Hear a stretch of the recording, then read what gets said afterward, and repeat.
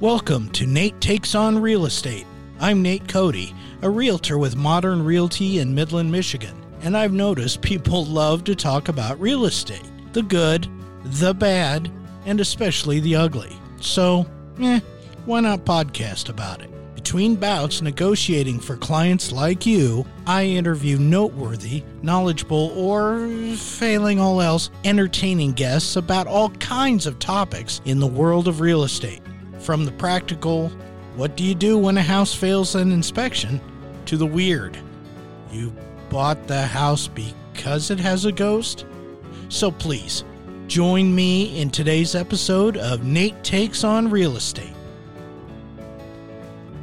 My guest today is Matt Smith. Before real estate, Matt owned and operated Smitty's Ironworks for a good length of time, and he helped many in Midland get into better shape. He may be considered the patron saint of Midland's personal trainers. I can at least say Matt is widely known, well-liked, and respected among Midland's fitness crowd and serious weightlifters.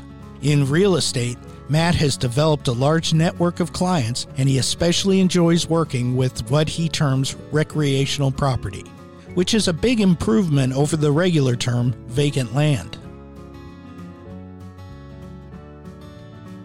Well, hello, Matt. How are you today? I'm great, Nate. How are you doing? I'm doing all right. We were supposed to get a big snowstorm, and we've got nothing yet, but you just told me what? It looks like the snow is going to stay south for a few days. Stay south, and then we might get a little bit up here. A little bit. They're talking about maybe 1 to 2 inches late Wednesday night. Yeah, that's not a problem. I saw a funny Facebook from a teacher just this morning that said, I don't know how a whole winter storm disappears, but teachers are at least disappointed. So yeah, absolutely. I thought that was And good. 5 to 15-year-olds across the county are absolutely devastated. Devastated. That's right. That's right. My kids included. So I wanted to talk to you today among your many talents, and I'm pretty impressed with your legacy in this town, your experience, and you seem to have been all over the place, and now you're just killing it with real estate. I've done a little bit of land, but you've done quite a bit of vacant land, so I was hoping to get you on here to talk about vacant land today. Absolutely, Nate. I love land, and I love working with all clients, but land is definitely a passion that I have. Now, where does that come from?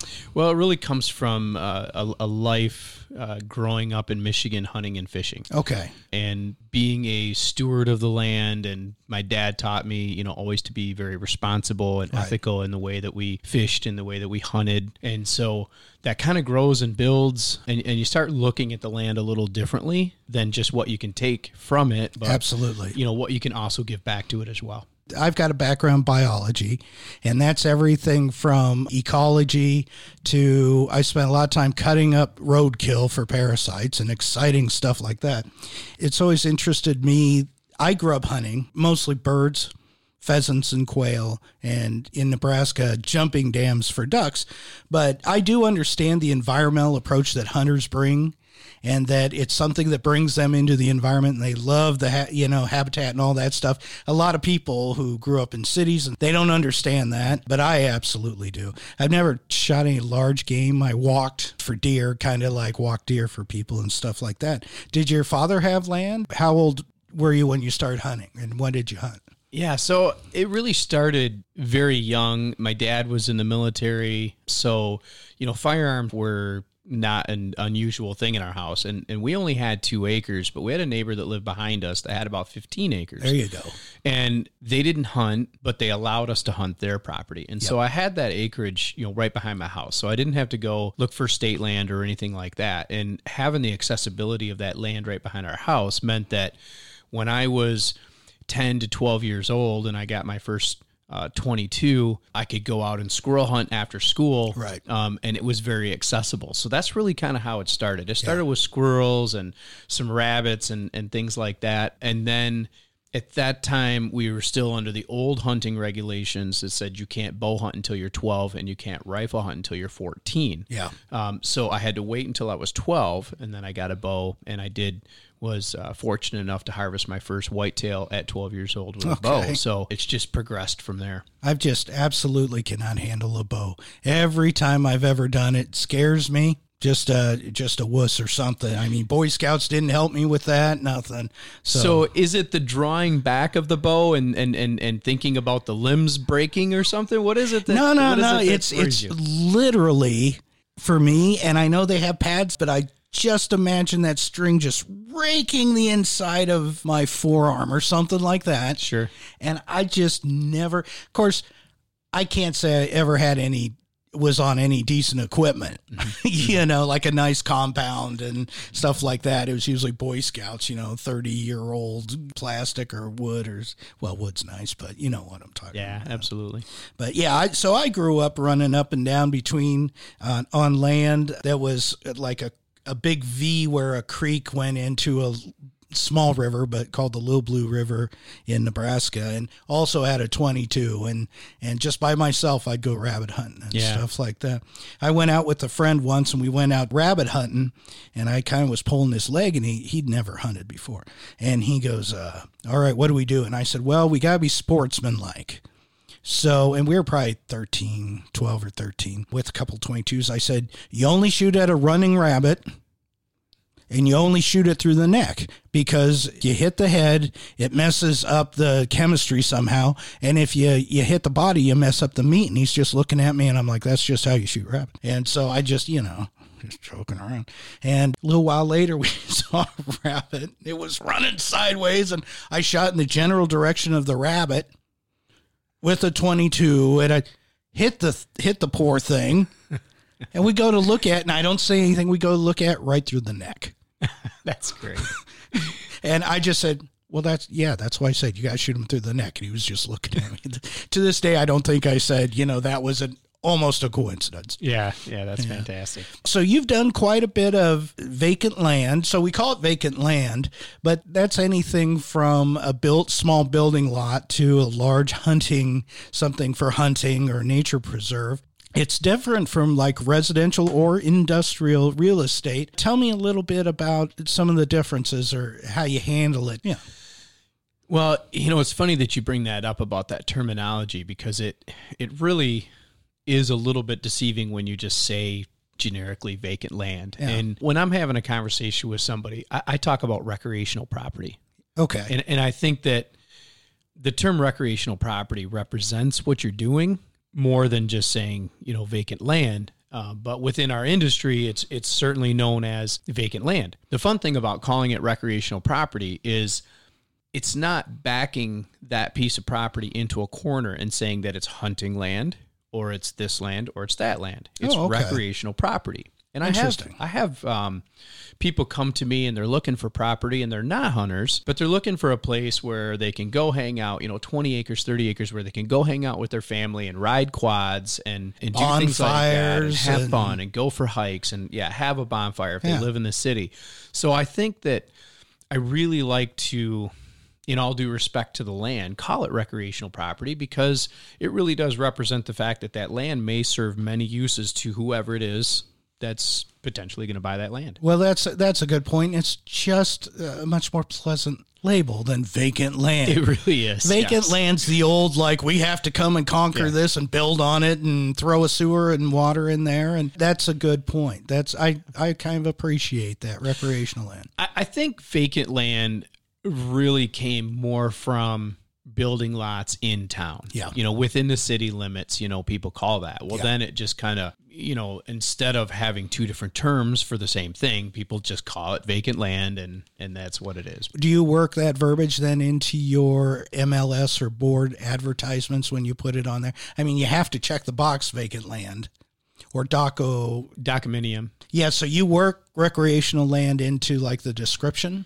Yeah, the thing about writing listing descriptions for property, and I absolutely love representing sellers in recreational properties, because it's an opportunity to tell the story of that land and also really get some exposure for it of what it could be for people. And that's the difference between someone that has most of their experience in residential real estate versus recreational properties, is understanding what the potential is of that land and putting that out in the listing. Or when you're working with a buyer, helping them understand what the potential is of that land. So writing a listing description, being very descriptive and telling a story is something I really enjoy to do.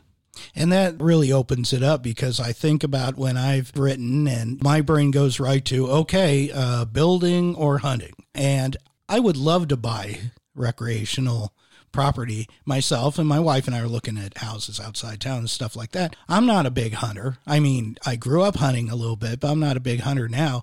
But I'd love to have a chunk of land that I could find salamanders on. Love newts and salamanders, right? Absolutely. And, we looked at a place down on McKinley earlier this year and found some salamanders, fell in love with the place, and they got sold out from under us. But that happens. That happens.